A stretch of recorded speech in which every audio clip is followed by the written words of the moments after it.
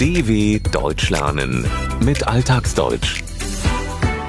Stolpersteine als Orte der Erinnerung. Viele tausend kleine Messingplatten in Gehwegen erinnern an die Opfer des Holocaust in Deutschland und in 21 weiteren Ländern. Das Projekt wurde 1992 von dem Berliner Künstler Gunter Demnig ins Leben gerufen. Weiße Rosen und rote Nelken umrahmen die zwei glänzenden Messingplatten im Bürgersteig vor der Haustür der Thomasiusstraße 23 in Leipzig. Daneben brennen 4 Kerzen. Eine junge Mutter bleibt stehen, wechselt ein paar Worte mit ihrer kleinen Tochter, zeigt auf die frisch verlegten Messingplatten im Boden. Dann gehen die beiden langsam weiter. Was genau die Mutter ihrem Kind erzählt hat, lässt sich nur vermuten.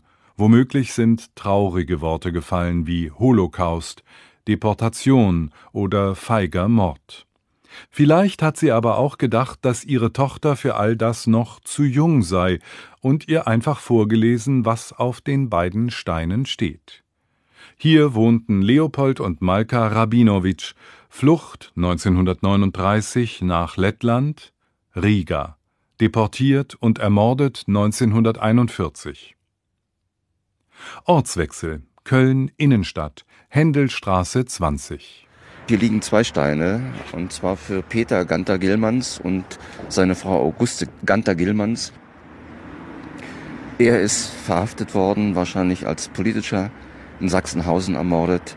Sie ist später deportiert worden nach Theresienstadt und dort mit Sicherheit ermordet worden, zu Tode gekommen. Ein paar Schritte zurück.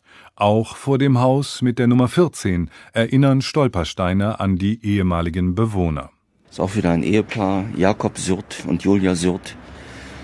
Sie sind beide gemeinsam hier abgeholt worden, nach Lodz deportiert, und dann stehen 3 Fragezeichen jeweils.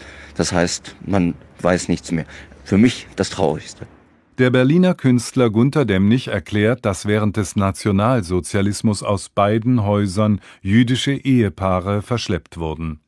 Bei Peter Gunter Gillmanns wird vermutet, dass er Widerstand gegen das Regime leistete, ein politischer war.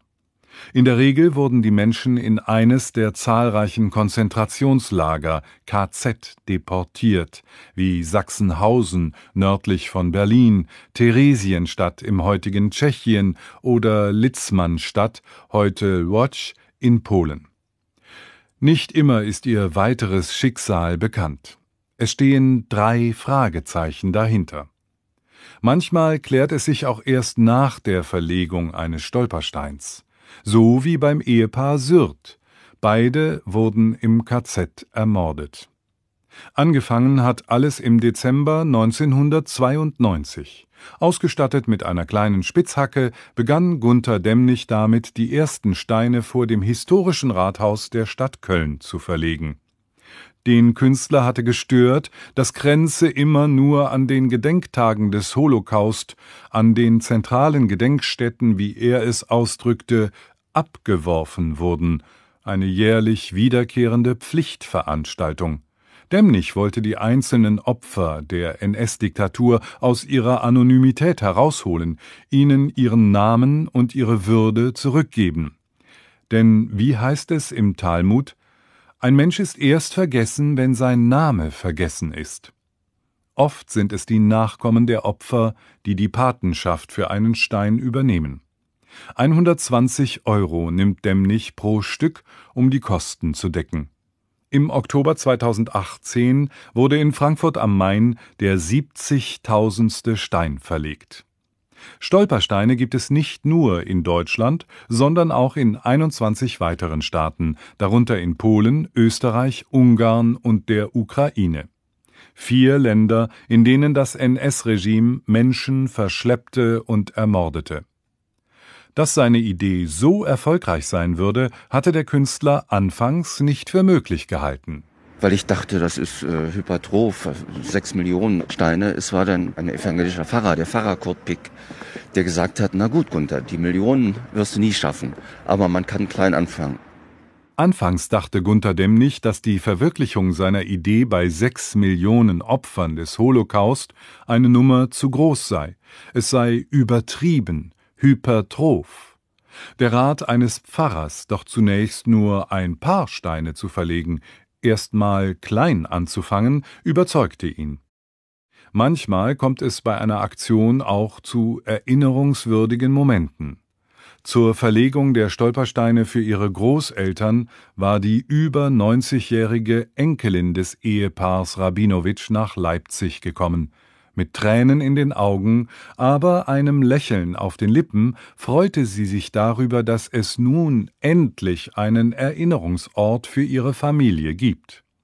Möglich gemacht hatten das die Eltern zweier 14-Jähriger, die ihnen die Steine geschenkt hatten.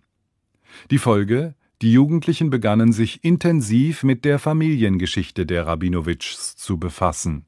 Und das, so sagt Gunter Demnig, sei für ihn sehr wichtig. Für mich bei all dem Hintergrund, der ja eigentlich kein Grund zur Freude ist die Erfahrung mit Jugendlichen. Ich war erst von Lehrern gewarnt worden, die mir gesagt haben, du bloß nicht, dieses Thema steht den Jugendlichen bis zum Hals, das kommt denen zu den Ohren raus. Ich habe inzwischen genau das Gegenteil erfahren. Die wollen wissen, wie konnte so etwas im Land der Dichter und Denker passieren. Die Beschäftigung mit der Zeit des Nationalsozialismus gehört für die Jahrgangsstufen 9 und 10, manchmal auch 8, zum Pflichtunterricht. Manche Lehrende haben allerdings das Gefühl, dass den Jugendlichen das Thema bis zum Hals steht, beziehungsweise ihnen aus den Ohren rauskommt. Sie sind des Themas überdrüssig, weil es zu oft behandelt wurde. Aber offenbar nicht oft genug. Denn 2017 befragte die Hamburger Körber-Stiftung 1511 Bundesbürger ab 14 Jahren.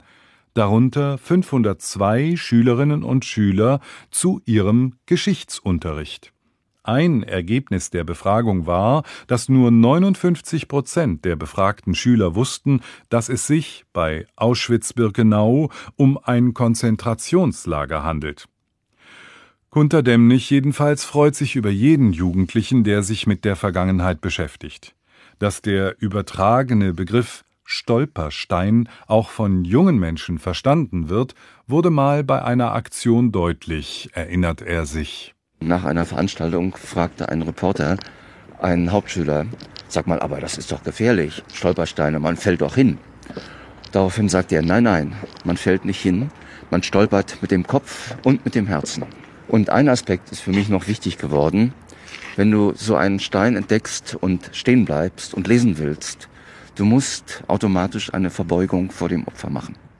Und damit endet in der Regel auch jede Verlegung neuer Stolpersteine mit einem kurzen Moment der Stille und einer leisen Verbeugung. dw.com/alltagsdeutsch